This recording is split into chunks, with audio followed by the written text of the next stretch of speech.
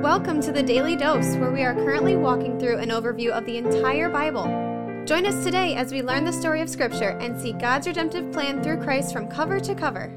Let's listen to Matt Reisetter, Director of Christian Crusaders and the Cedar Falls Bible Conference. Today we're going to be in Luke chapter 2, verses 25 through 35. This comes right on the heels of yesterday's text where Jesus was presented at the temple after he was circumcised and Mary was purified after her uncleanness. It follows giving birth to a child according to ceremonial law. We're going to come across a guy named Simeon here, and he has captured most of our attention in this text to the point where I think people even who are familiar with Scripture have tended to focus on the Simeon portion of this text instead of everything else that's in this text, which is very rich, insightful, and helpful for us to understand what's going on here with regard to God's redemptive plan for the world. Let's pick it up in verse 25. Now there was a man in Jerusalem whose name was Simeon, and this man was righteous and devout, waiting for the consolation of Israel, and the Holy Spirit was upon him. So just a couple things quick. When it says he's waiting for the consolation of Israel, that's using prophetic language to say that he was waiting for the Messiah. And the Holy Spirit being on him is significant because before Pentecost, the Holy Spirit did not indwell every believer. In fact, it only indwelled a few believers, in most cases, for a short period of time until they accomplished whatever task God had set them up to accomplish. So some scholars have suggested that the task Simeon has set out to accomplish was to be a witness to the birth of Jesus. We've seen one group of witnesses so far, the shepherds. Now we've got Simeon, another witness here in a second. And after this, we're going to see a witness, Anna. And although we don't know God's motive for having Luke include these three witnesses, it is consistent with Old Testament law about the need for there to be 2 or 3 witnesses to confirm the testimony of a certain account. In other words, Luke is bolstering the argument for the reliability of the birth of Jesus. Verse 26, and it had been revealed to him by the Holy Spirit that he would not see death before he had seen the Lord's Christ. And he came in the Spirit into the temple, and when the parents brought the child Jesus to do for him according to the custom of the law, he took him up in his arms and blessed God and said, Lord, now you are letting your servant depart in peace according to your word. For my eyes have seen your salvation that you have prepared in the presence of all peoples, a light for revelation to the Gentiles and for glory to your people Israel. So Simeon has been given this message from the Lord that he is not going to die until he sees the Messiah. And this is happening right now. He says, okay, Lord, I've seen it. I'm ready to die. And in doing that, he also reminds us that the Messiah is here for all peoples. That doesn't mean that all people are going to be saved. It means that representatives from every tribe, tongue, and nation are going to have the opportunity to receive the gospel, be grafted into God's family, and spend eternity in heaven with him through faith in Christ. He specifies that this is a light for revelation to the Gentiles. Gentiles are people who are not Jewish. They're not descendants of Abraham, Isaac, and Jacob, and they don't really have a lot of background in the story of God's redemptive plan up to this point. But the message of the gospel is going to go forth to impact people even outside the family of God, the people of Israel. As this happens, it's also going to be a glory for the people of Israel because God has specifically chosen the people of Israel to be the vehicle through which the message of his salvation goes to the world. This is a common theme, the idea that salvation is for all peoples, which has been discussed from way back in Genesis all the way to the end of the Bible. Verse 33, and his father and his mother marveled at what was said about him. And Simeon blessed them and said to Mary, his mother, behold, this child is appointed for the fall and the rising of many in Israel, and for a sign that is opposed, and a sword will pierce through your own soul also, so that the thoughts from many hearts may be revealed. There's a lot in what Simeon just said there. First of all, that this child, that Christ is appointed for the fall and the rising of many in Israel. The people who are going to rise are going to be the humble people who are aware of their own spiritual deficit. The people who fall are going to be self-righteous people who are haughty and arrogant, who think that they can earn God's favor by behaving the right way. The essence of the gospel is that nobody is able to earn God's favor by behaving the right way because we're all fallen, we're all broken, we all sin, and we fall short terribly. And so Simeon is alluding to the heart of the gospel here. And the way that we could respond to that, and many people have responded to that wrongly, is to say, well, then I'd better work on not being self-righteous, work on not being haughty, work on not being arrogant, and I better work on being humble. The problem with that is that even that is a works-based framework. If that's our approach, we're coming at it from the standpoint of this is something I need to do. Rather, it's the humility and the awareness of our own spiritual deficit that will lead to us accepting the truths of the gospel and the message of Jesus Christ. At the same time, it's our self-righteousness or our haughtiness or our pride which will cause us to reject the truths of the gospel and the person of Jesus Christ. So, as we've said over and over here, we're not saved by what we do. We're saved by grace alone, through faith alone, in Christ alone. And even pursuing humility, which is a good idea, or putting off self-righteousness, which is also a good idea, aren't ultimately going to save us. It's whether or not we accept Christ, believe in his name, that will save us. At the end of verse 35, Simeon says that the thoughts of many hearts may be revealed. And the way that's going to happen is how people respond to Christ, whether they accept him or reject him, will reveal the thoughts of their hearts. And there's one other key idea in here I want to pull out, and that is that Mary, up to this point in the text, has been described as highly favored by God and blessed. Yet Simeon says because Christ will be opposed, referring to his being rejected and ultimately killed, it also says that a sword will pierce through Mary's own soul as she watches this happen to her son. And it's a good reminder, just because we're favored, just because we're blessed, doesn't mean that there won't be pain or hardship. In fact, as is the case with Mary, because she is favored and because she is blessed, i.e. because she gets to be the earthly mother of the Messiah, she's going to experience pain and hardship in a way that no mother ever has in the history of humanity. Likewise for us, this whole following Jesus thing doesn't mean life's just a bowl of cherries, everyone's going to love us, and everything's going to go well. In fact, to the contrary, if those are the ends that we're chasing, we may want to reconsider following Christ. Do you see what I mean when I said at the beginning of this that our attention is sometimes drawn to this old guy Simeon who's been waiting for the Messiah and finally gets to see the Messiah, and then we kind of cut the story out there instead of looking at what the things are that he says and thinking about them? There's a lot there to contemplate. Thanks for tuning in and have a great day. The Daily Dose is a podcast of Christian Crusaders Radio and Internet Ministry. Please subscribe to this podcast, leave a 5-star rating, share with a friend, and prayerfully consider financially supporting our ministry at ChristianCrusaders.org, where you can also find our weekly 30-minute radio broadcast, which is aired on stations around the world since 1936, and where you can listen to our Conversations podcast featuring inspiring interviews with interesting Christians. Special thanks to our 2022 Daily Dose sponsor, The Family Leader. God designed 3 social institutions to shape our lives: